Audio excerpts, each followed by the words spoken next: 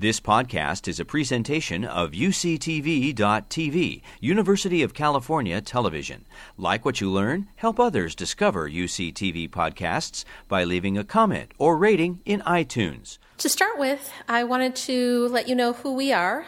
We're both GYN oncologists, and gynecologic oncologists are physician specialists who have done training in obstetrics and gynecology, and then afterwards we've done additional training in gynecologic oncology where we learn both surgery and chemotherapy. And really, gynecologic cancer, you'll see over the next few weeks, is really multidisciplinary. We work with a lot of colleagues in pathology and radiology, in radiation oncology. And so, it does take extra time to really learn and coordinate this care.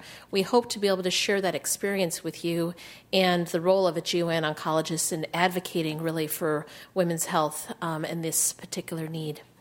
I think that in the sense that our class isn't terribly large, I wanted to get a general sense of who you are, because I always think it helps for us to know who's learning and what you want to learn. This is an overview. We've kind of designed a talk tonight that's going to go over things in general terms, but it's helpful if we know that there's some particular aspect or some interest that you all have so we can tailor some of the later on lectures. So I'll start with a generic question, which is, how many of you in the audience either personally or know someone who has had a gynecologic cancer? Let's raise hands for ovarian cancer. 1, 2, 3, 4, 5, 6, 7, 8, 9, 10, 11, 12, 13. Okay. And how many of you know somebody who's had uterine cancer? 1. We're going to definitely talk about ovarian cancer. We're also going to talk about uterine cancer and other gynecologic cancers. We think it's important to have a broad overview. Ovarian cancer is clearly the disease that causes the most cancer deaths for women in the United States. Internationally, cervical cancer is a more significant disease, and with advanced stage disease, both uterine cancer and cervical cancer can take quite a toll. So we hope you don't mind if you indulge us to listen a little bit about these other cancers, because I think it will help with early detection, identifying risk factors, and thinking about things that you can do to help decrease the chance of getting cancer and dying from other gynecologic cancers. Tonight will serve as an introduction. Next week, we're going to talk about genetics, and in that, one of our genetic counselors will be joining Dr. Chapman in talking about the genetics of how cancer develops and thinking about hereditary cancer syndromes. We're going to talk a little bit about gynecologic cancer surgery, and Dr. Stephanie Ueda will be joining me as we talk about the different techniques, the importance of surgical staging, some of the new technologies such as robotics, and how that's all rolling into our treatment of gynecologic cancers. We're going to talk about prevention, and in terms of thinking about gynecologic cancer prevention, we know that we can prevent cervical cancer by doing pap smear screening. Dr. Karen Smith-McCune will join me, and we'll talk about dysplasia, precancers of the cervix. We'll talk about what we understand about ovarian and uterine cancers and things that we can do in terms of prevention of disease, and also some of the developments in terms of thinking about recurrence. Treatment is really going to be talking about clinical trials and the way that we approach treatment in a combination of multimodality therapy, surgery, chemotherapy, radiation. Dr. Edwin Alvarez in our division is going to be joining Dr. Chapman, and they'll talk about treatment and give you some idea of some of the trials that are currently ongoing and are developing really exciting future in GYN oncology. And then our last week, we hope to face the future and kind of thinking about the aftermath of all of this treatment. And Dr. Tammy Rowan will be joining us to talk about sexual health and survivorship. And some of those conversations, people don't want to have people leave the room or it's the end of the conversation. But I think that, in this classroom, hopefully we'll get to know each other well enough by then that we can have some conversations that really help with dealing with what happens after people have been treated for cancers, and the things that we need to continue to think about in terms of ongoing surveillance and monitoring. There are many ribbons that are attributed to different cancers. And while breast cancer is commonly considered a women's cancer, we typically think about our women's cancers being gynecologic cancers. And so, gynecologic cancer is really a heterogeneous set of diseases. So, we think about ovarian cancer and we talk about it a lot, but we also know that in the United States, more women are going to be diagnosed with uterine cancer than they are with ovarian cancer in a single year. It's interesting because the audience has more exposure to ovarian cancer, but like I said, uterine cancer is a serious disease that we can identify early and potentially prevent. Cervical cancer is known for being preventable if we do pap smear screening. It's also preventable now as we have vaccinations. And so the idea of an HPV vaccine for cancer prevention is an exciting one as we talk about moving cancer, understanding carcinogenesis into the future. Vulvar cancer and vaginal cancer we frequently group together with cervical cancer, but are diseases unto themselves and sometimes is harder to treat because it's a little bit more complicated in terms of the surgery and the treatment planning. If people want to talk about vaginal cancer or vulvar cancer, let us know. We'll include more of it. Otherwise, our focus is going to be on ovarian, uterine, and cervical cancer. And how many of you knew that you can get a cancer that develops from placental tissue? Has anybody heard of something called a molar pregnancy? That also falls under the purview of gynecologic malignancies. And so we don't want to short shrift gestational trophoblastic tumors or molar pregnancies or choriocarcinoma. But again, that's not going to be the focus of this conversation. But if anybody wants to talk about it, we can think about how to add in some conversation and discussion about that. So today's agenda, we're going to talk about anatomy first. We're going to talk about biology. And then we're going to give a brief overview of ovarian, uterine, and cervical cancers. We'll give you a little quiz at the end, and then we might give you some homework. But nothing bad, just so that there's something that you can read about and think about and, add to it for our future sessions. So I think we're going to start with anatomy. Joss, you want to give it a go? So this is mini medical school, and we were preparing these talks together, I was thinking back to my medical school days, and I grew up in a very traditional medical school curriculum. The medical school curriculum has changed very much, but you did 12 weeks of anatomy and histology and spent time in the gross anatomy lab and looking under microscope at tissues. And we're going to show you a little bit of some of that today as it pertains to gynecologic cancers. But I think it's fair to say Dr. Chen and I are a little bit on the traditional side, so we are going to talk about anatomy, and I think that you will see it provides a really important framework for understanding how these diseases develop and what are the important structures that we think about when we're thinking about these cancers. So first is the bony pelvis. So there's several different bones here. This one does anybody have any idea what this one is called? It's a crest. It's called the iliac crest. And then the bone that is underneath it is the ilium. So if you feel on your own back, you can feel your iliac crest kind of right leading into this part, which is called the sacrum. This entire bone here is called the sacrum. And this is called a sacral promontory. And this is actually an important thing for Dr. Chen and I and the rest of the gynecologists anatomically in surgery, because we actually can see that bony prominence, the sacral promontory, and some of our important pelvic vessels run down the side of the pelvic bone in this direction. This is a pubic symphysis. It's actually not itself a bone. It's a piece of ligamentous tissue that helps hold the bony pelvis together.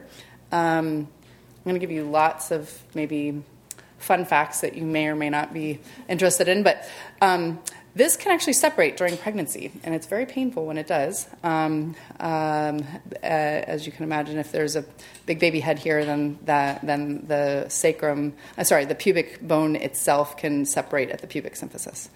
And then these are the ischium, and these are the ischial spines. So if you ever go to a yoga class, they'll tell you to sit on your sits bones. They're referring to your ischial spines, and you can feel them if you touch your butt, right where you're sitting. So I think that covers all the things I wanted to hear. Anything to add? Yes. Is this a girl pelvis or a boy pelvis? Oh, yeah. Girl pelvis or boy pelvis? Why? How do you know? Surely. So yes, in this class we would only show you a girl pelvis, but There is a difference. So we refer to pelvises in different shapes. There's a gynecoid pelvis. And Dr. Chen, help me out with the other names. There's an android. And anthropoid. There we go, platypoid. She knows these fun facts. I didn't read up on. So actually, we spend a lot of time in obstetrics thinking about the shapes of pelvises because babies' heads have to go through these pelvises, and this is an evolutionarily conserved type of shape. But because we're all made of lots of different DNA and genes, not every woman's pelvis is shaped in the gynecoid fashion, which means that sometimes babies are born face up instead of face down or head sideways, and that's all because they're just trying to maneuver a slightly different shaped pelvis. We won't call it abnormal. But the gynecoid pelvis is the standard female pelvis. And it also gives a lot of space. So I want to refer back to this later on as we talk about pelvic masses as they grow, because you can see, a male pelvis is more narrow.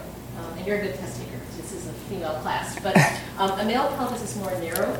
And as a mass grows, frequently it grows pretty big before it grows to become outside of the pelvis. Yes. So one of the reasons it's hard to find tumors early is that they're sitting deep in the pelvis. You don't really feel them. They're sitting way down here. And by the time it gets big enough to pop out beyond the pelvic rim, it's a pretty big mass. Right.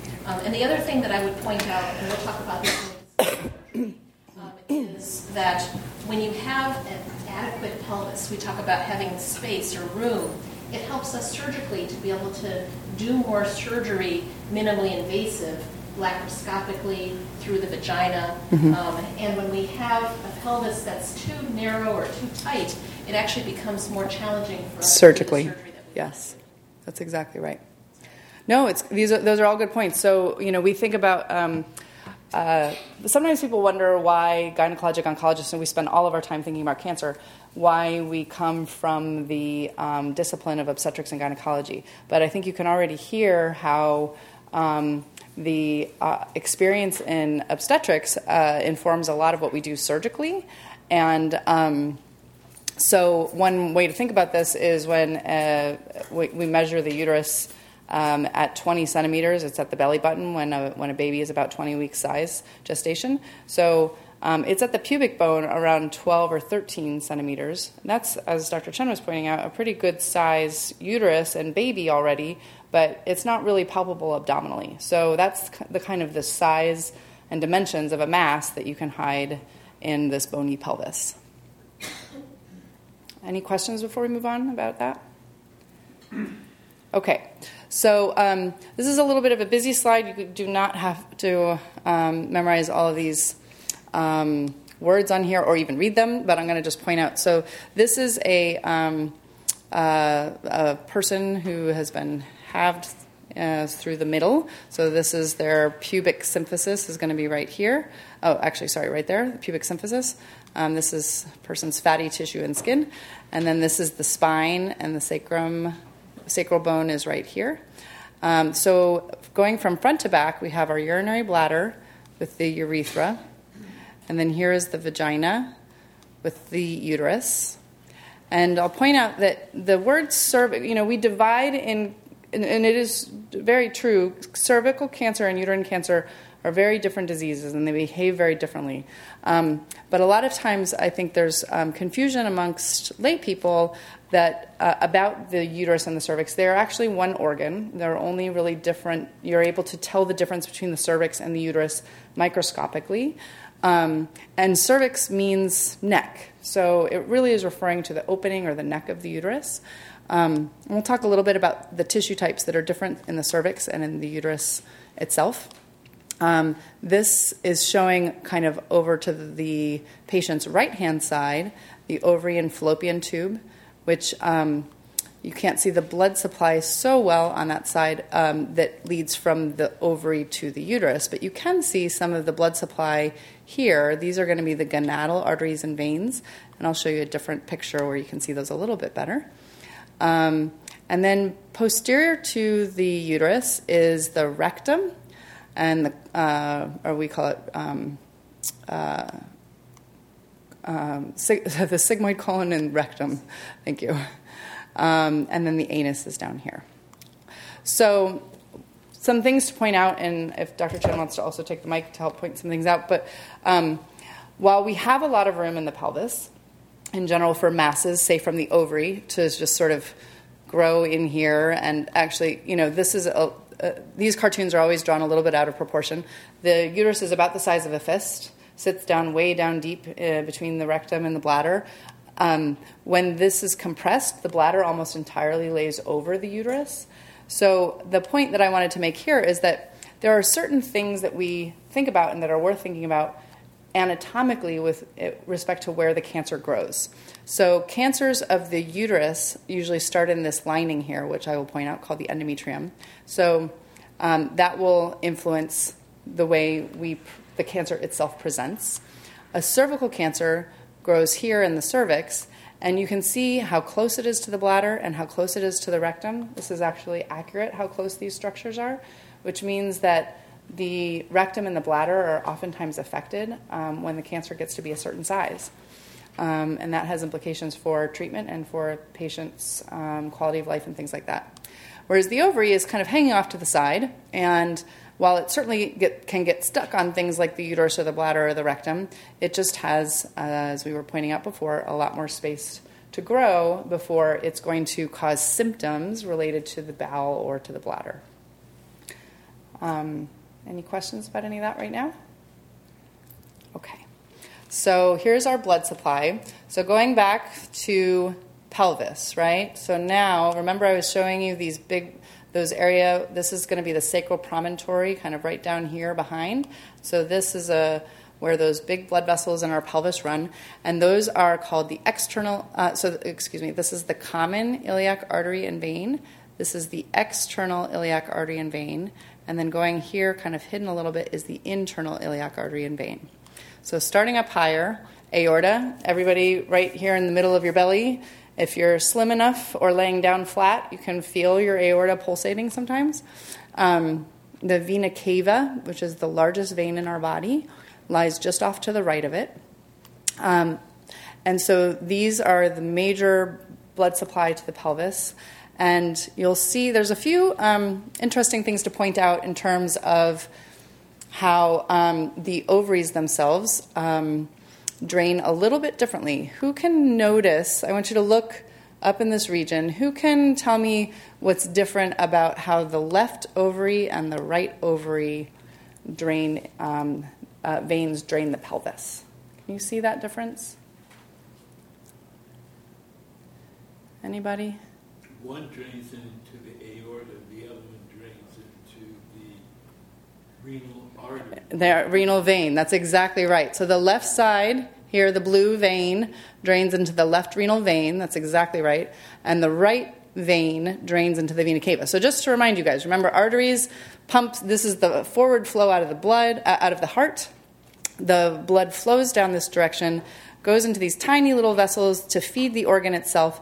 Then the veins drain all of the waste and deoxygenated blood away from the organ itself, and then it goes in this direction back up to the liver, actually, and then gets reoxygenated back into the heart, reoxygenated through the lungs and back into the heart.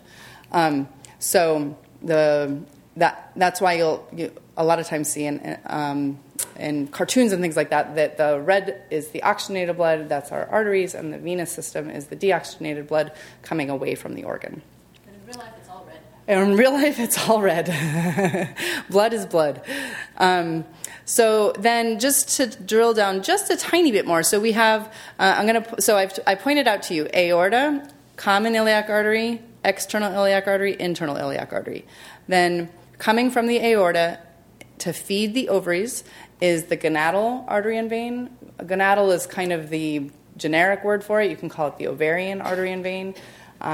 Men have testicles, women have ovaries, so if we're going to refer to it generically, we call it the gonad artery, the gonadal artery. If we want to refer to it specifically related to female or male, we call it ovarian or testicular. And then the last one to point out here is the uterine artery and vein, and that is actually a branch from this internal iliac artery. People always ask, when we're doing surgery, how many lymph nodes are you going to take out? And are you going to take all of the lymph nodes out? And questions such as these. So lymph nodes are not drawn in this picture, but lymph nodes travel with all of the arteries and veins in all of our body. So as you can imagine, unless we're going to remove, the task of removing all of the lymph nodes in somebody's body would be impossible. So what we actually think about when we're thinking about lymph nodes, which can carry cancer cells to other parts of your body, lymph nodes, we think about removing them for the purposes of staging, which Dr. Chen will get into a little bit more what staging is in a few slides. But lymph nodes travel with the artery and vein that drains the organ. So, for example, when we're doing a uterine cancer staging, we're interested in the lymph nodes that are close to the uterus and that drain that organ. So we remove lymph nodes in the external iliac artery and vein underneath here, and also close to the internal iliac artery, and then sometimes the ones very close to where the uterine artery itself drains. And we also, because of the ovarian artery drains up into the aorta area, we also remove lymph nodes around the aorta and the vena cava. So those are sort of the major lymph node drainage. So our lymph nodes are kind of like our trash collectors or garbage collectors for the body. And they remove waste products from the organ. And as I mentioned earlier, they can also remove tumor cells. So, and that can be one method that tumor cells use to metastasize or travel to other parts of your body. So in our cancer staging surgeries, we remove lymph nodes in order to detect whether or not cancer has started to move elsewhere in the body.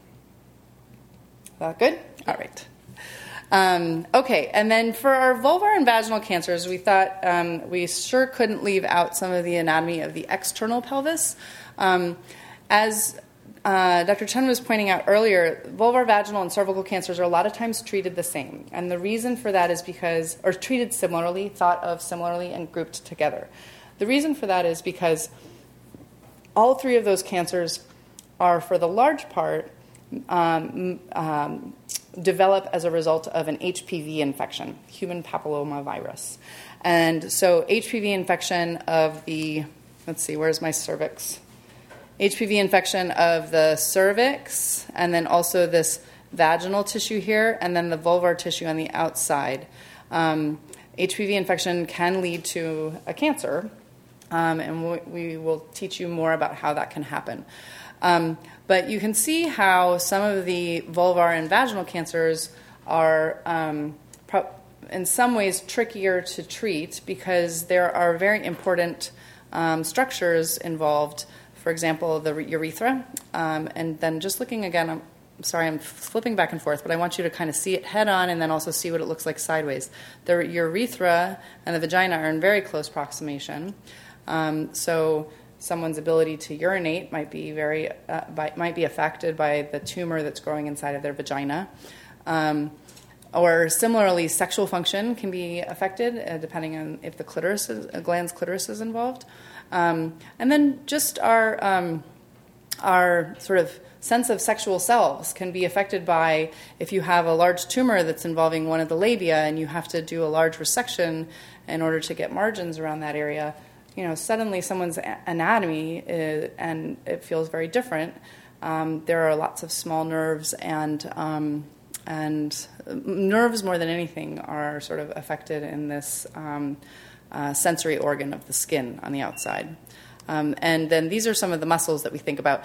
And this is, I wanted to show this picture only to give you a sense that one of the things that we think is pretty interesting about our specialty is there's this three-dimensional nature of the pelvis.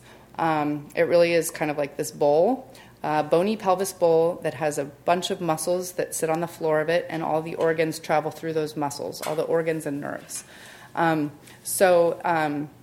It's a very interesting place anatomically, a lot different than, say, the bowel, which is more or less 2D, not sort of the same three-dimensional space. So you can get a little bit of a sense of that three-dimensional bowl type shape with the muscle structures that they're pointing out here. If you actually look at the bones, those muscles that she's showing you are kind of, if you take this pelvis that looks like this, and you turn it face on. Yeah. And then you can see the complexity of the pelvic floor muscles. So keep your eye on that pubic symphysis, and then look at where the pubic symphysis is here, and then look at where the pubic symphysis is here.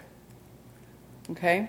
So that gives you kind of a sense of that three-dimensional nature of the pelvis. And the challenge of the surgery is when the tumor grows deep enough to actually reach or affect those muscles, because then you're actually having the cancer invade through the pelvic floor, invade into tissue that we can't easily address through surgery. Yep. So we'll talk about surgery as an option, but sometimes we can't do surgery effectively because the anatomy in this area is challenging and limits the ability for us to do some of the resections that we want to do and still be able to preserve function and anatomy. Yep, that's right. So that's where, when we get into the discussion of treatment, where we'll talk a little bit about the role of radiation, which is actually a very important modality that we use for cervical, vaginal, and vulvar cancers for exactly this reason. It's a better way sometimes for large enough tumors to preserve function, bladder function, rectal function to defecate, that otherwise we wouldn't be able to preserve if we had to surgically resect a big tumor. Okay, so this is a little bit of a test. This is now a real person's picture of a pelvis. And so I'm going to just point to structures, and maybe someone raise a hand and tell me what you think that, I'm showing you. So we'll start with these here, white paired structures. Does anyone have an idea?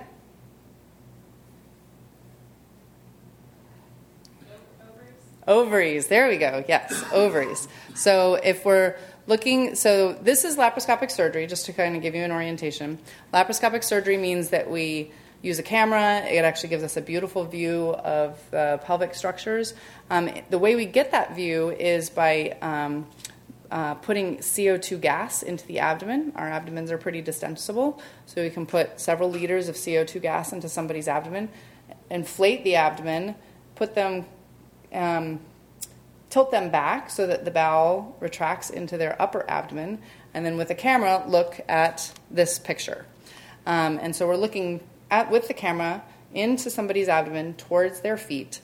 So these are the ovaries. So then if these are the ovaries, then this guy here is uterus. That's exactly right. What kind of size are we talking about? Sorry? What kind of size? The ovary is about the size of a walnut? Ovaries are about 2.5 to 3 centimeters. Yeah. So walnut might be a little bit on the small side.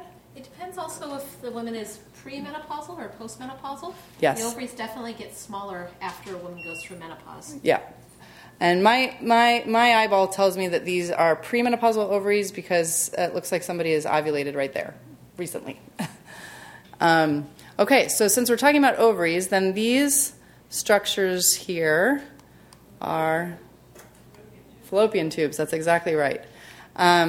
So then this structure kind of going down behind the uterus is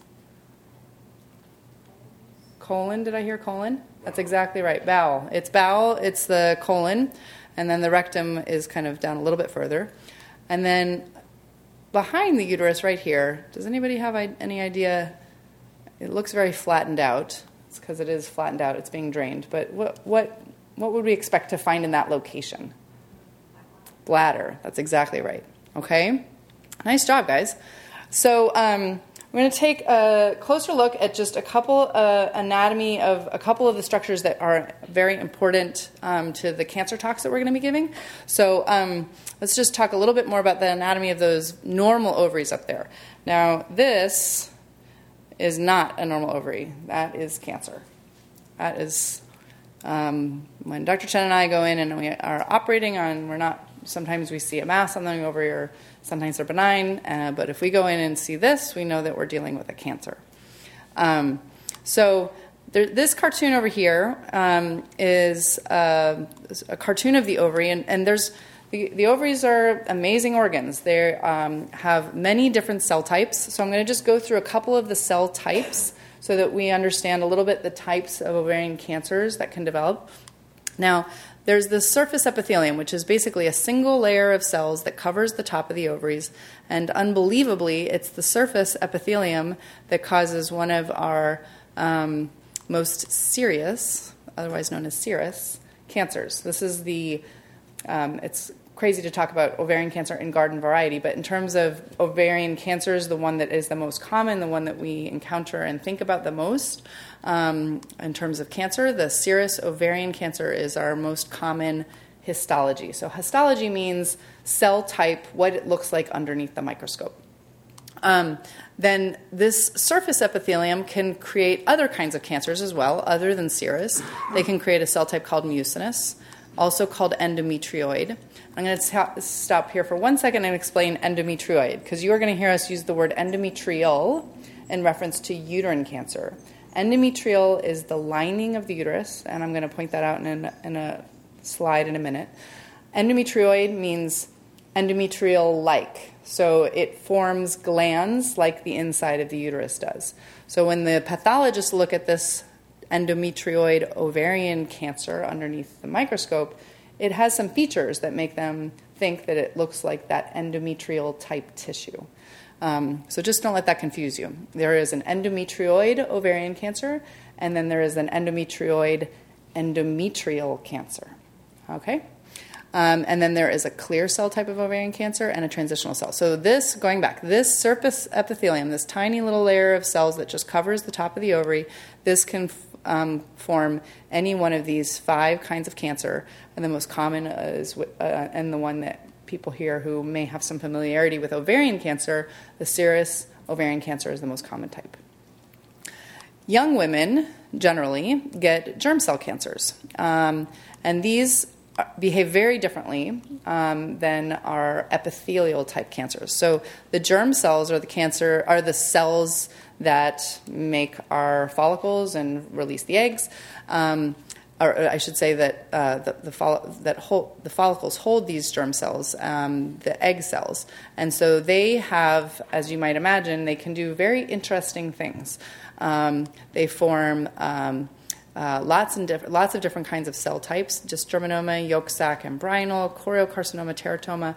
Teratoma is generally benign, but it's an interesting type of mass that we will operate on sometimes, and because it's an egg cell, it can form anything from skin to bone, teeth, hair, fat cells. It has pluripotency, meaning it can really form any kind of cell type. And then the last are the sex cord stromal tumors. So these are the stroma is the tissue that normally will help feed the germ cells and help support them as they're growing and maturing. But when they become cancerous, they can form granulosa cell tumors, fibromas, which are actually benign, thecomas, Sertoli cell, Sertoli-Leydig, and steroid cell tumors. So we're not going to, I know this is a long list of strange cell types that you've probably never heard before, but the one to remember is serous ovarian cancer. It's the most common kind of ovarian cancer that we run into, and it is, as the name, as we like to say, serous is serious. Okay, any questions about any of that?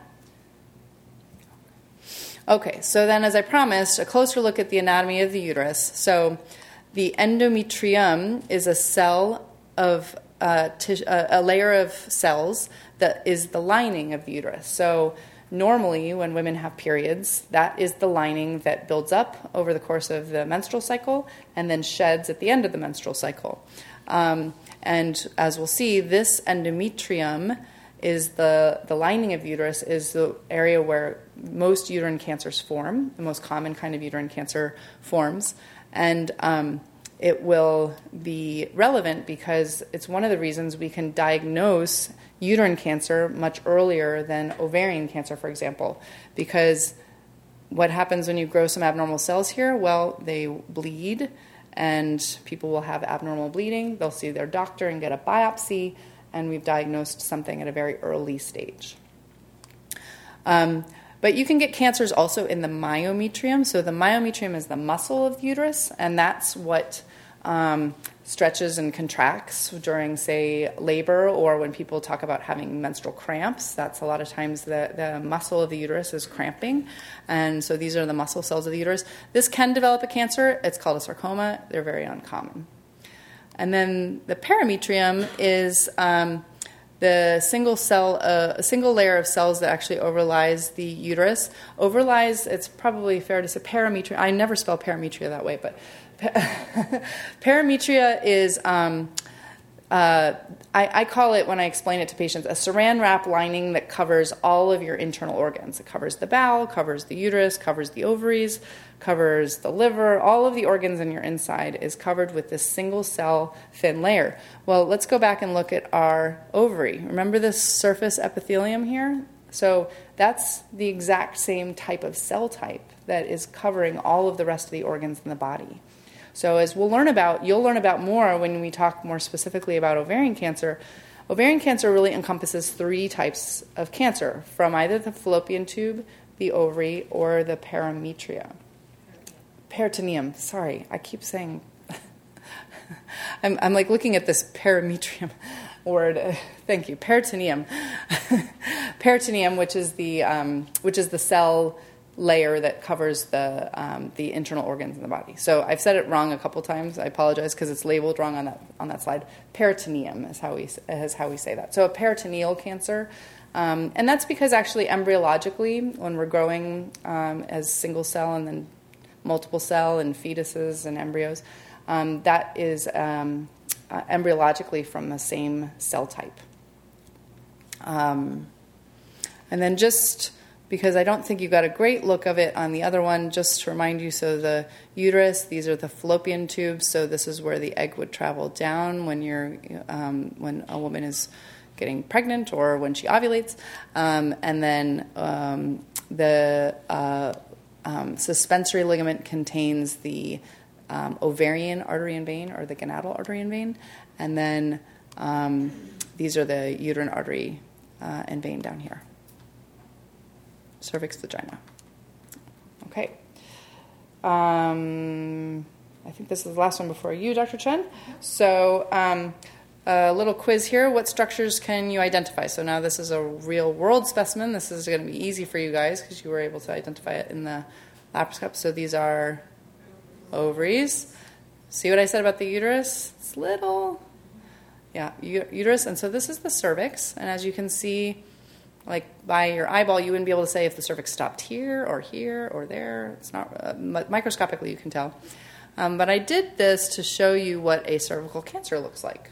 So this is a little margin of vagina here, normal vagina, and this is as though someone has removed a cervix, uterus, and part of the vagina, and then they've turned it so that you can see it this way. So when we're looking with a speculum, for example, a speculum examination, the speculum goes right here, and that's what and if we see that, we know that we're looking at a cervical cancer. So those scales are different. Those are in millimeters and those in centimeters? I think they're all in I think they're all in centimeters. 1, 2, 3, 4. Looks like to me 1, 2, 3, 4, 5. Just because it's a cancer? The cancer has expanded the cervix here. Yeah, this is a normal cervix. Nothing wrong with that cervix. So the cancer's in the sort of bulge like.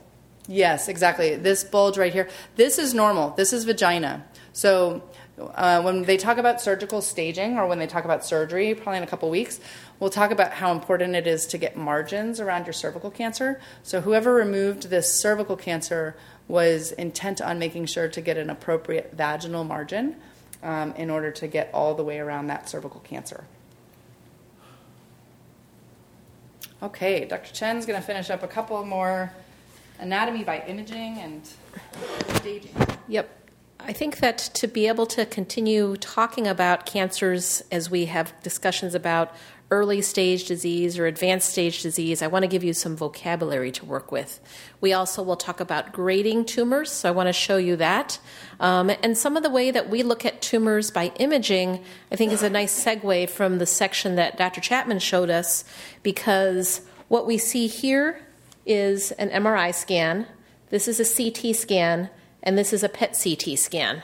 And I think from the pictures that you've seen, the cartoons, the drawings of anatomy, I want to ask you, can you identify what we're looking at on each of these scans? Because the scans are helpful to be able to look at anatomy as we're making plans.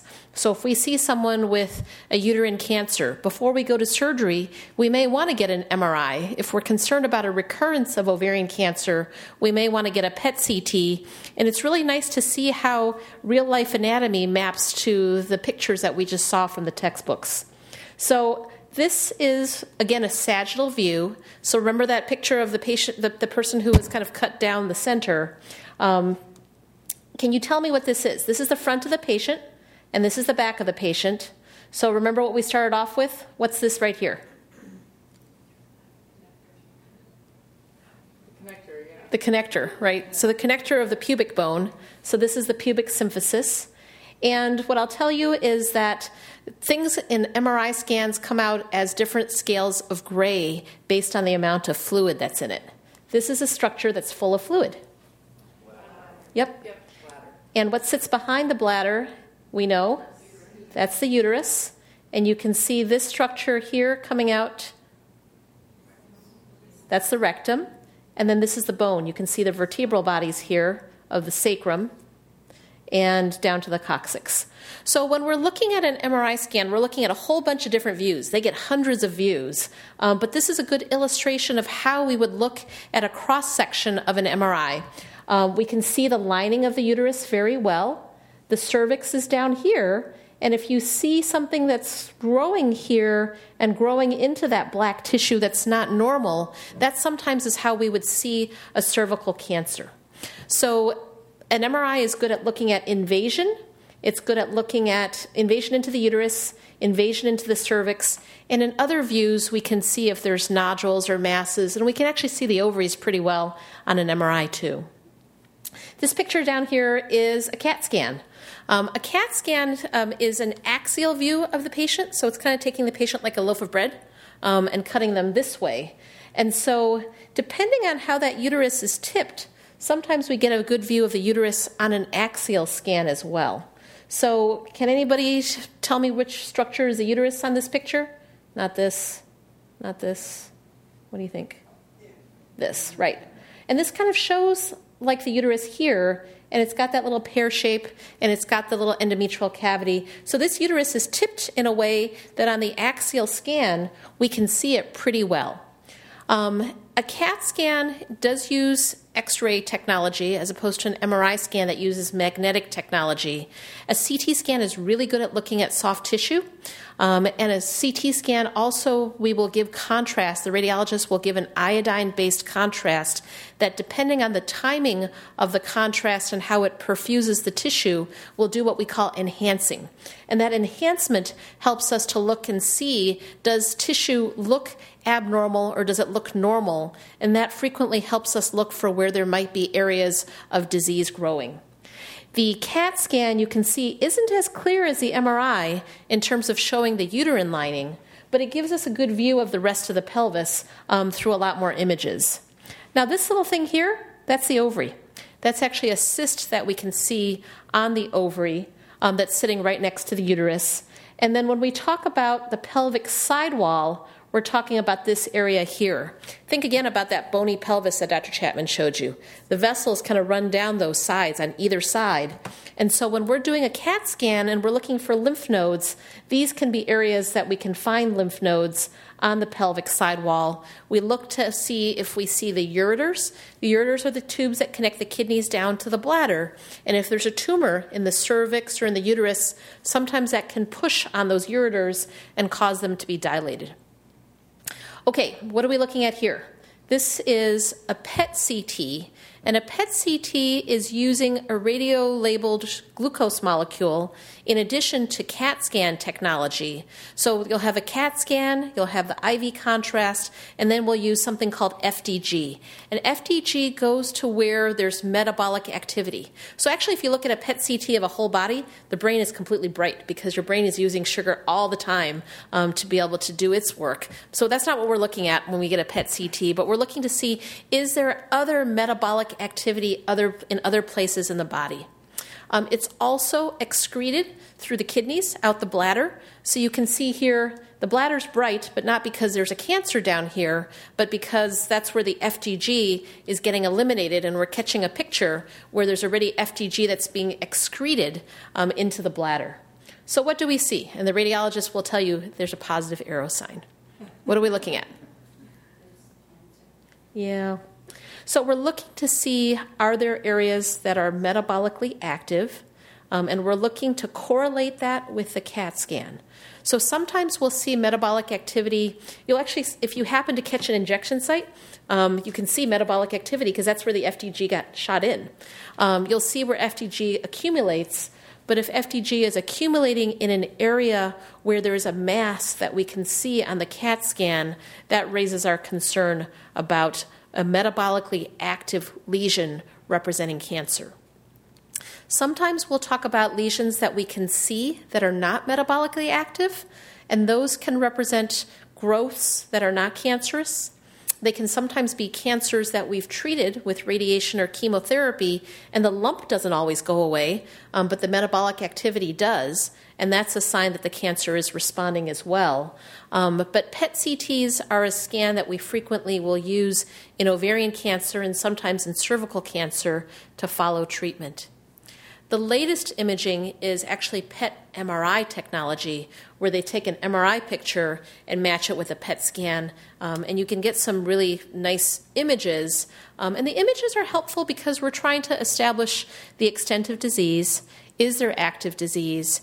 If we saw one spot of disease, we sometimes think about surgery as an option. Again, we're always talking about what treatment choices we have.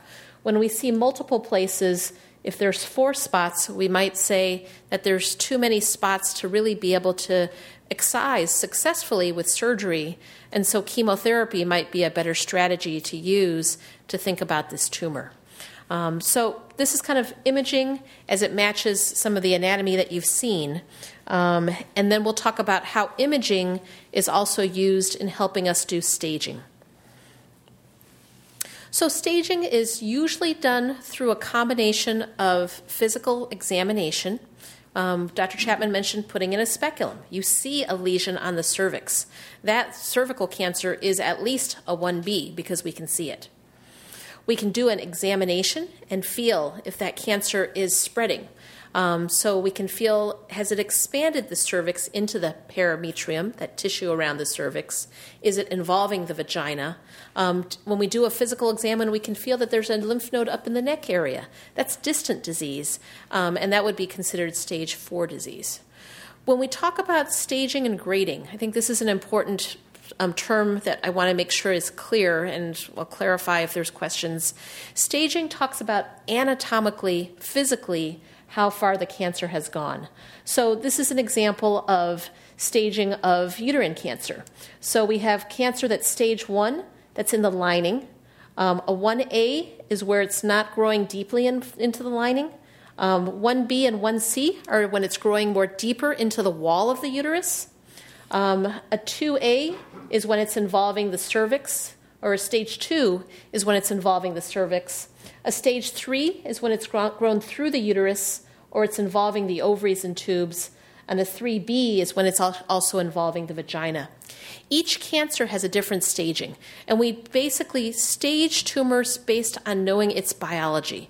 In studies looking at hundreds of women with uterine cancer, we know that people who have disease that spread to the ovary have a worse outcome than when the cancer is limited to the uterus. We know that there's a difference when the cancer is growing deeply into the wall of the uterus compared to when it's growing only superficially into the wall of the uterus. We know that when cancer has spread into the lymph nodes, it's more extensive than it's confined to the ovary. And so with uterine cancer, we think about all of those factors for staging. For cervical cancer, we know that the stage can progress more by expansion, and that it spreads into the lymph nodes, but that it usually is local regional in its spread for a much longer amount of time than, say, uterine cancer or ovarian cancer. In ovarian cancer, we think about the disease as possibly spreading locally, but the ovary is already in the abdominal cavity. So one of the things that those cells can do is that they can shed. And when ovarian cancer cells shed into the abdominal cavity, places it can go to are the uterus or the pelvic organs, but it can also go to the omentum, which is a fat pad that sits in the upper abdomen, and it can go into the lymph nodes. So as we talk about the patterns of spread, we talk about staging. So when we talk about stage 3 ovarian cancer, which is the most common stage of ovarian cancer that we see, that's an ovarian cancer that's already either spread into the upper abdomen or into the lymph nodes. And so we know some of this staging by our examination and imaging, and we know some of our staging through surgery. So if we are concerned about a big mass and we want to figure out what we need to plan for as we're going to surgery, we will get a scan. And on that scan, we might see enlarged lymph nodes.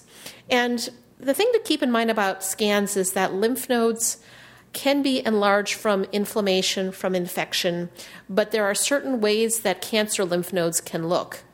A small lymph node, you can't tell. You can potentially tell if you do a PET CT, but a small lymph node might just show up on a scan because it's a normal lymph node that's a little bit inflamed and it's a little bit bigger than a normal lymph node size, but is still a benign lymph node.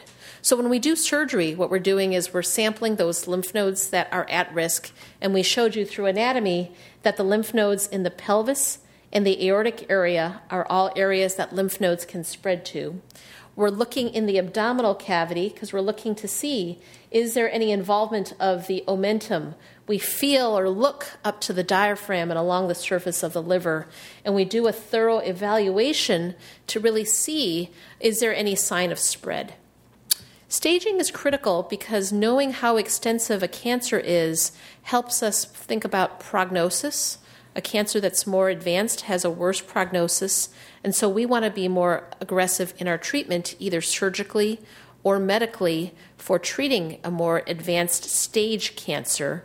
But on the flip side, an early stage cancer that we've identified as being at less risk, we may be able to give less treatment for, less chemotherapy, less neuropathy, less radiation, less bowel toxicity. And so staging really helps us to refine that. If someone cannot have surgery, we do our best at clinical staging, but you'll see us talk about ovarian cancer and uterine cancer and the role of imaging and surgery in thinking about staging. Questions? Yeah. When you were talking about doing a physical exam, being able to feel it, are you feeling a lump or what exactly are you looking? So it depends on the type of cancer, but we're feeling for a lump. We're feeling if there's any obvious spread in a proximity. So, we're feeling for the size of the uterus. If the cervix is large, like in that picture of that cervical tumor, we're feeling, does it feel like it's mobile? We talked about the anatomy. Does the tissue around the cervix feel like it's also invaded or infiltrated with tumor? Or if it feels like it's free, then that would, if it's confined to the cervix, we would call it stage 1. But we're looking also on physical exam to see, are there any lymph nodes in the groin area? Are there any lymph nodes in the neck? We listen to hear if there's any fluid in the lung. We push on the abdomen to feel if there are any tumor masses or lumps or concern for spread into the abdominal cavity. If we are concerned, we have the privilege of having imaging, so we have the technology that we can then use to scan and confirm it. But for example, in East Africa, where they don't have some of these technologies, for cervical cancer, they have to do their staging by physical examination. And so cervical cancer, we actually clinically stage, meaning by examination, and don't use as much imaging. But for ovary and uterus, we use imaging and we use surgery. Yeah, in the back. Going back to the scans, I hear sort of sonograms being used sort of as a early sort of monitoring. So what is seen on a sonogram? An ultrasound is using sound waves, and it's bouncing against the ovary, let's say. And the ultrasound is great at looking at the ovary for looking at cysts, for looking at follicles, for looking at anything that looks irregular and that would be suspicious. So frequently, if it's an ovarian mass that we're concerned about and it's a young woman, we're thinking that this is likely benign, an ultrasound is a great test to be able to get. When we're discussing staging of cancer, the ultrasound is more limited because we don't get the lymph nodes and the rest of the abdominal cavity cavity as well. But if we're trying to distinguish, is this cyst on the ovary something that looks functional, normal, part of the usual activity of the ovary? The ovary will make follicles. Dr. Chapman showed you, the eggs. Eggs get released every month in an ovulating woman. So you'll see naturally that there'll be cysts that come and go, and those aren't things that we need to be worried about. The ultrasound's great at looking at those types of structures. In an older woman, seeing a structure like that. In an older woman, it would depend on what the structure looked like. And we talk about simple and complex at that point. And when we talk about early detection and prevention, we'll talk a little bit about this. But when we see a cyst on the ovary, we describe it as being simple. We describe it as being complex. Complex can mean that there's nodularity in the wall. We call that mural nodularity. We can see nodules on the surface of the ovary. We call that surface excrescences.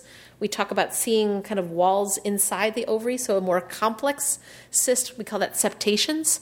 Those would be more concerning in either an older or a younger woman. But if an older woman had just a simple cyst, it wasn't very big, and even if it is somewhat big, as long as it looks simple and it's not changing, that's still more likely going to be benign. Somebody else? Yes? What is stage 3 ovarian cancer? 3C ovarian cancer? What are the letters in ovarian cancer? Is that sort of... So in each cancer, there's a staging system of 1, 2, 3, and 4. The question is, how do we stage? And there's numbers, which are the Roman numerals of 1, 2, 3, and 4. In general, stage 1 is confined to the organ of origin. So a stage 1 ovarian cancer is confined to the ovary. A stage 1 uterine cancer is just in the uterus. A stage 1 cervical cancer is just in the cervix, although it might be growing into the wall of the uterus, or it might be pushing the cervix so that now the cervix is big as opposed to a small cervix. But stage 1 means confined to the organ. 2, 3, and 4 is kind of progressively how the cancer becomes more extensive. And the A, B, and C's is the subcategories of distinction that we've learned by understanding pathology. So in ovarian cancer, for example, there's 3A, 3B, and 3C. When cancer has spread to the omentum and it's microscopic, that's 3A. When cancer has spread to the omentum and it's a centimeter in size, or less than 2 centimeters, that's a 3B cancer. If cancer has spread to the omentum, but it's a large mass, it's more than 2 centimeters, it's a lump, then that's a 3C ovarian cancer. And when cancer has spread into the lymph nodes, it's also a 3C ovarian cancer. And people have done studies looking at, is 3C lymph node disease different than 3C omental disease? And it probably is, but by the time you've gotten something that's spread that far, they're kind of grouped together. And so the other reason that staging is important is it helps us to group patients together as we talk about management. So, if somebody had uterine cancer, we talk about personalizing medical care. And we certainly want to do that, but we have to be able to have some idea of cancer that's spread into the lymph nodes. We probably want to manage them all in a similar way. So if we said we have a 3C ovary cancer and we're all going to manage them in this particular way, it allows us to be able to talk about groups of patients with a language that we can share. It helps us to be able to look at studies. It helps us to be able to look at outcomes if we can have the same language and classification system. So staging is a form of classification, and the numbers and the letters are different subcategories in the classification. Anything else you want to add, Dr. Chapman? That's good. Okay. Yes? Question. Is peritoneal cancer primarily a colon type of cancer, or does it involve different organs? Is that just a reference? A peritoneal cancer starts from the lining of the abdomen, and when we talk about ovarian cancer, we'll show you kind of why ovarian and peritoneal cancer are the same type of cancer. Okay. They're more common than we thought. So the things that we used to call ovarian cancer, a lot of them are tubal and a lot of them are peritoneal. Yeah, in the back. Can ovarian cancer spread to the lungs? Ovarian cancer can spread. The question is, can ovarian cancer spread to the lungs? And it can. It depends on where the cells go. And if they migrate into the abdominal cavity, they can go through the diaphragm and end up in the pleural cavity. They can also go through the bloodstream and end up in the lungs that way as well. Yes? The uterus cancer is called the leiomyosarcoma. A leiomyosarcoma is a cancer of muscle wall of the uterus. But most of the uterine cancers we see start from the lining, not from the muscle wall. This is a very, very deadly cancer, right? It's a deadly cancer because it's aggressive, but it's also a very rare cancer. Rare cancer. Mm-hmm. So it's easy to treat, or is no way to treat? It's challenging to treat, and we're not talking a lot about leiomyosarcoma, but we can answer some of those questions afterwards. Yeah. Okay, I'm going to move on so we can talk a little bit about grading a cancer. So when we talk about grading, we actually don't use letter grades, A, B, C, or D, but we talk about high grade and low grade. We sometimes will talk about histologies as well as the grading. So Dr. Chapman mentioned mucinous or clear cell or serous. And what we're looking at here on this cartoon is in the top here, we see the different types of histologies. So now we're kind of seeing that there's different patterns. And the question is, what is the difference between clear cell and serous? And from the back, you can say, well, it all looks kind of like purple blotches. But the pathologists actually look at this under the microscope, and they can look at patterns. And pathologists are really trained at looking at patterns and different patterns of structure. It's like, I think of it as looking at wallpaper. But different structures and patterns help them be able to distinguish the type of cancer. We also know that different types of cancer have different behaviors. Some are more aggressive, high grade, and some are less aggressive, low grade. And so low-grade tumors are slower growing. They're more likely to grow through a stepwise pattern, whereas high-grade cancers have potentially have more mutations and evolve quickly and can spread quickly before they've actually grown very large in their site of origin. We talk about clear cell, serous, carcinosarcoma. These are histologies that are all high-grade type of histologies. And so as we talk about ovarian cancer, the more common type of ovarian cancer we're going to address is a high-grade serous ovarian carcinoma. I don't expect us to go through all of this, but thinking about what gets involved in a pathology report. And in reading a pathology report, just to hit the highlights, the pathology diagnosis, everything that we take out, the pathologist will cut, put into a cassette, look under a microscope, and give us a diagnosis. When they look at and give us that diagnosis, they'll tell us, we took a biopsy. It showed high-grade serous cancer. We took out the uterus, both the tubes, the ovaries, and on the hysterectomy, this shows that there's high-grade serous carcinoma involving the fallopian tube, involving the left ovary. The right side happens to be benign. We took other biopsies from other areas in the omentum, another biopsy by the colon, and those showed metastatic high-grade serous carcinoma. We talk about taking out lymph nodes, and we don't always take out lymph nodes one by one. We take out a fat pad that has the lymph nodes in them. And what that tells us is, are there cancer cells in the lymph node?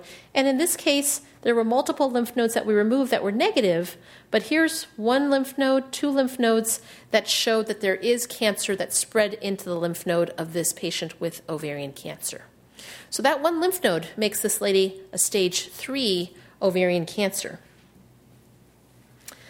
Her diagnosis, however, comes from the fallopian tube. So even though I said she has an ovarian cancer, she actually gets diagnosed with a fallopian tube cancer. And the pathologist will do a synoptic. So there's a template that the pathologists are now required to do from anatomic pathology, where they'll give a comment about where the cancer starts from, the type of cancer, serous, the grade of the cancer, high grade, how big is the cancer, 2 centimeters, is there lymphatic involvement? Yes. Where is there spread? And they talk about the peritoneal biopsies. Are there lymph nodes that are positive? In the pelvis, yes. In the aortic area, no. And putting all of that together, they come up with a diagnosis of a 3C ovarian cancer. So when we say, bring your pathology report, these are the things that we're looking for. Sometimes the pathologist will do some immunostains And immunostains are a pathologist's way of molecularly being able to characterize the tumor so that they can discuss kind of what type of cancer this may be. And there's usually a checklist of all the things that were taken out. So you want to make sure that if you have staging, we go and make sure that all the parts that were supposed to get removed got removed for the stage. All right, what causes cancer? Thank you. I was just going back one quickly here, just to, I'm hoping maybe this slightly larger discussion about immunostains will sort of be a good segue actually into some of the discussion points about the biology of cancer.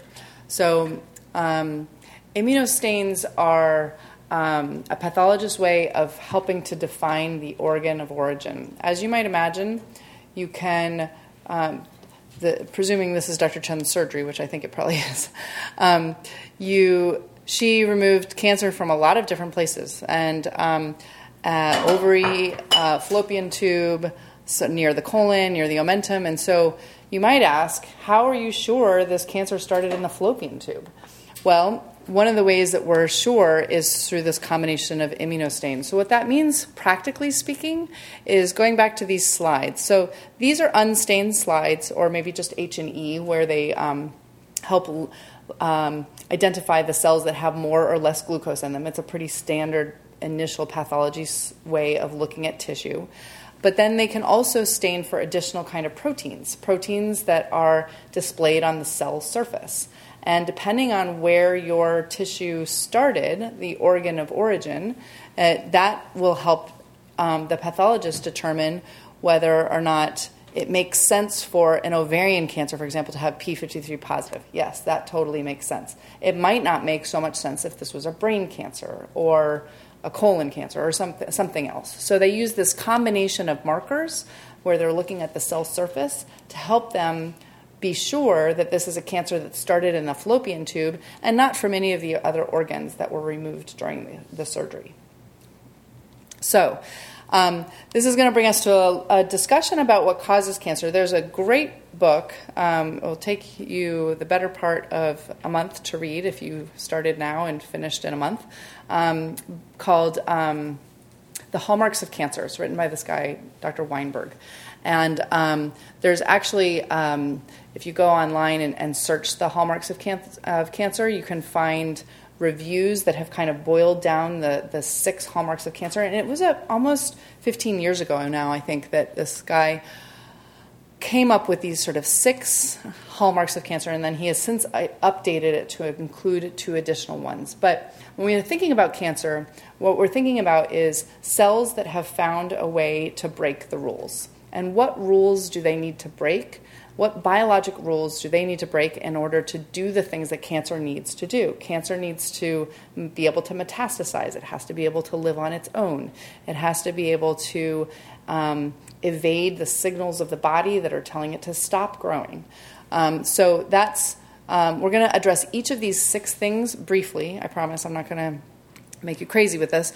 But I think it gives a good context to how to our overview here in terms of the biology of cancer and how our cancer treatments actually work to interrupt some of these things that cancers have figured out a way to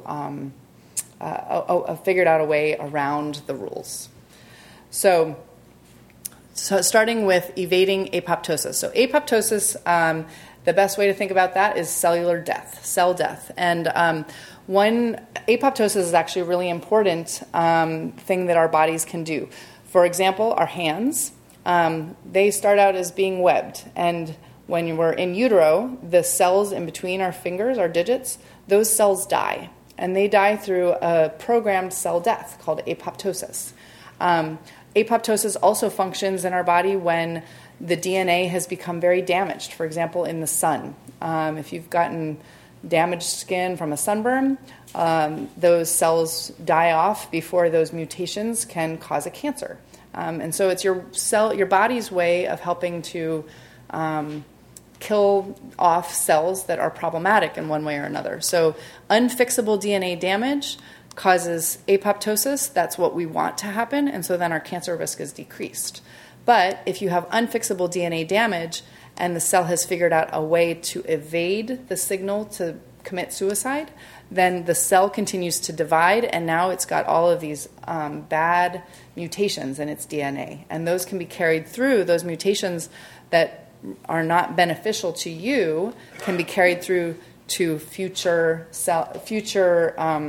daughter cells of this abnormal cell here. So that's the idea of apoptosis. These two kind of go together: insensitivity to anti-growth signals and self-sufficiency in growth signals. So our cells respond to their neighbors. And so, for example, let's use the example of uterine cancer. If you, let's think about the normal menstruating woman.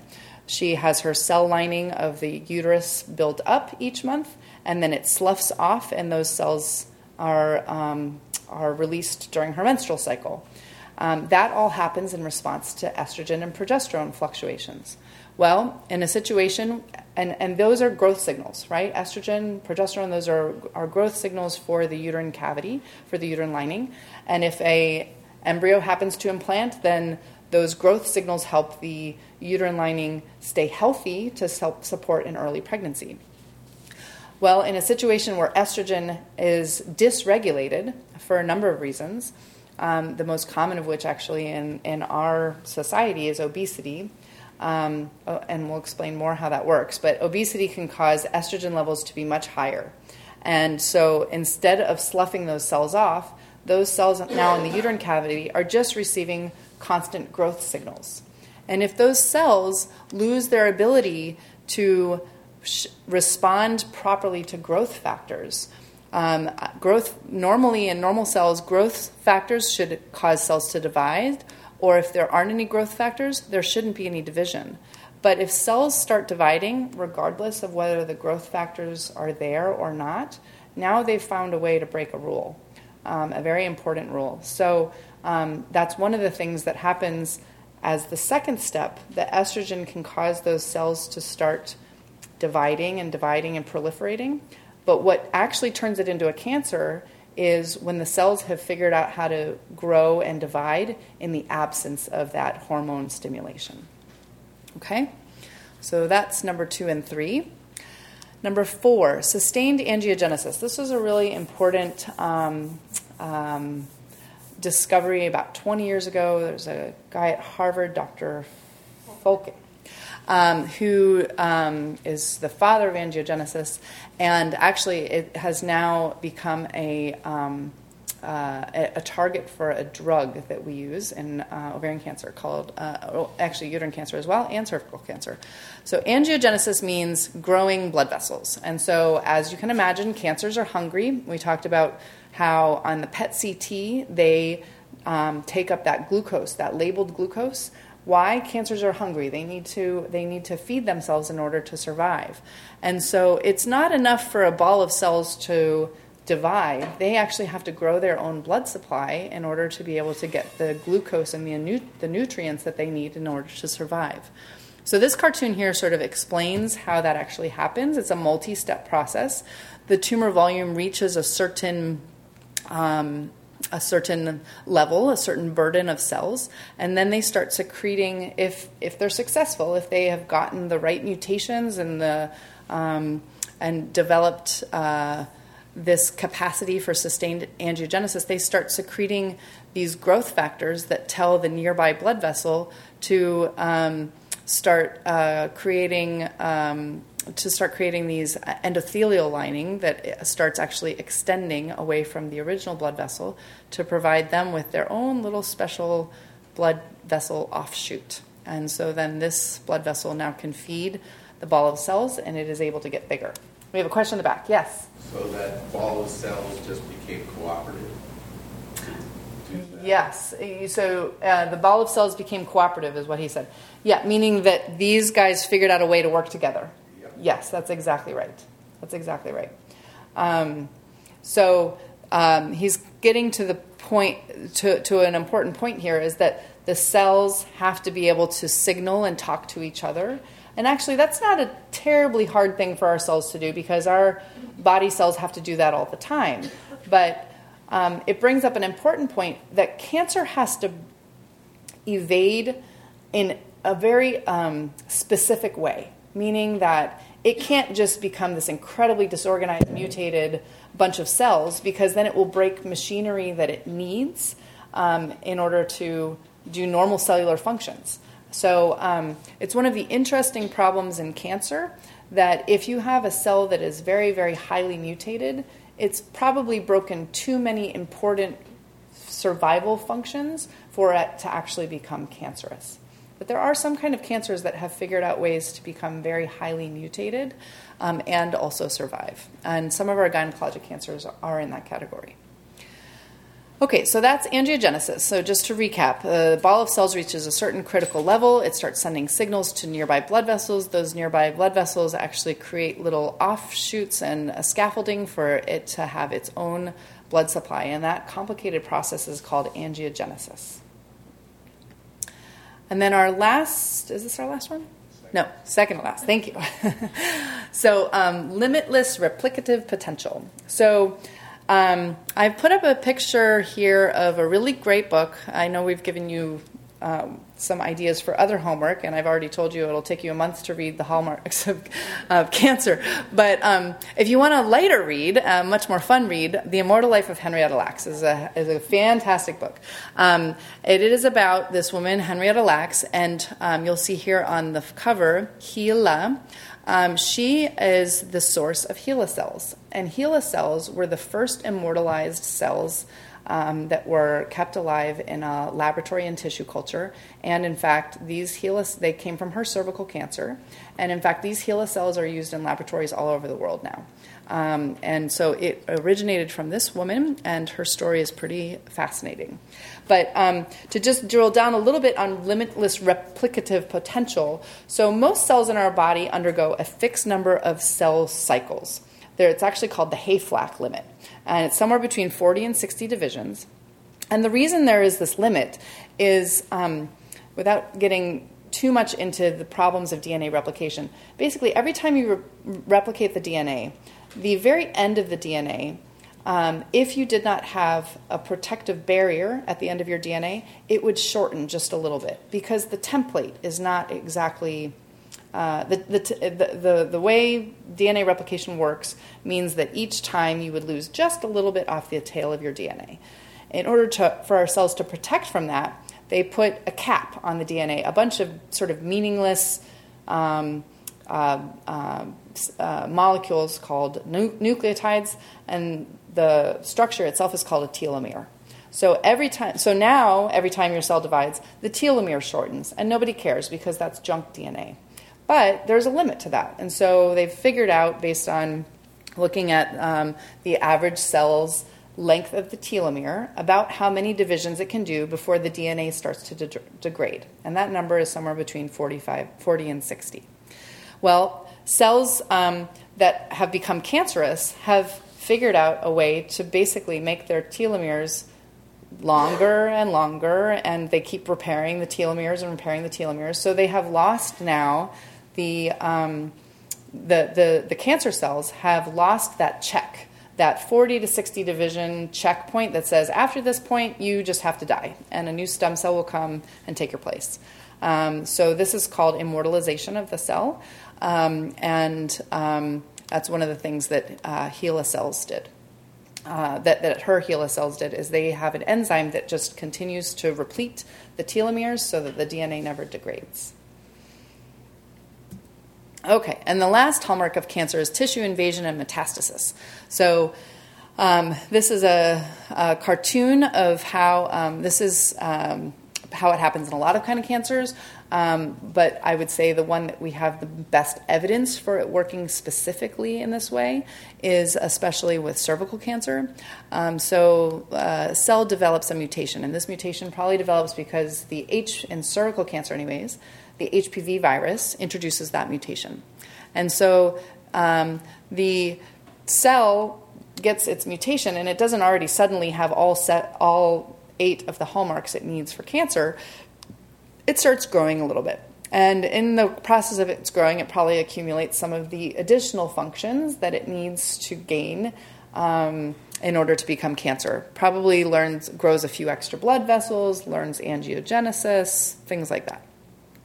So dysplasia, hyperplasia and dysplasia are our precancerous lesions. They're not quite cancer yet. They have developed probably some of the hallmarks of cancer, but they have not developed the ability to, all of the abilities. Then this is an in situ cancer. And if you take a bunch of these cells and a bunch of these cells for our invasive cancer, you look at them under the microscope, they look for all intents and purposes the same. And probably the very last step is, for the invasive cancer, is to be able to actually grow through, break down some of the matrix of the tissue around it, and then find its blood vessel and begin its angiogenesis program. So this tissue invasion and metastasis, you cannot be a cancer without being able to grow beyond your organ of origin. Even though we find in a stage 1 cancer that has limited to its organ, that does not mean that it is not a cancer. It has learned to invade in the tissues in the organ itself, and it just has not yet. We've caught it before it has actually metastasized and gone elsewhere in the body. So is metastasis kind of aligned to stage 4? Is metastasized aligned to stage 4 is the question. Yes, so stage 4 cancers are definitely metastatic. Stage 3 cancers and certain types of cancer, for example, in ovarian cancer, we were speaking about how lymph node involvement or omental involvement is considered a stage 3. Those are also metastases. But it is a little bit of a subtle point in cervical cancer, where cervical cancer tends to spread locally and invade structures around it before it metastasizes. You can have a stage 3 cervical cancer that is not actually metastatic. It is just pressing on the tissues around it, and it hasn't actually moved into, say, the lymph nodes or into the upper abdomen. It is still belonging to the organ of origin and is just causing problems because of its size and its invasion into adjacent structures. Yes?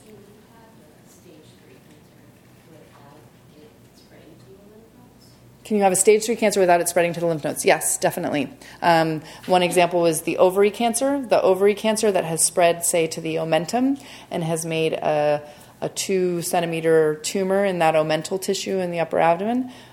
We oftentimes, during those cases, also sample the lymph nodes and find that they are uninvolved.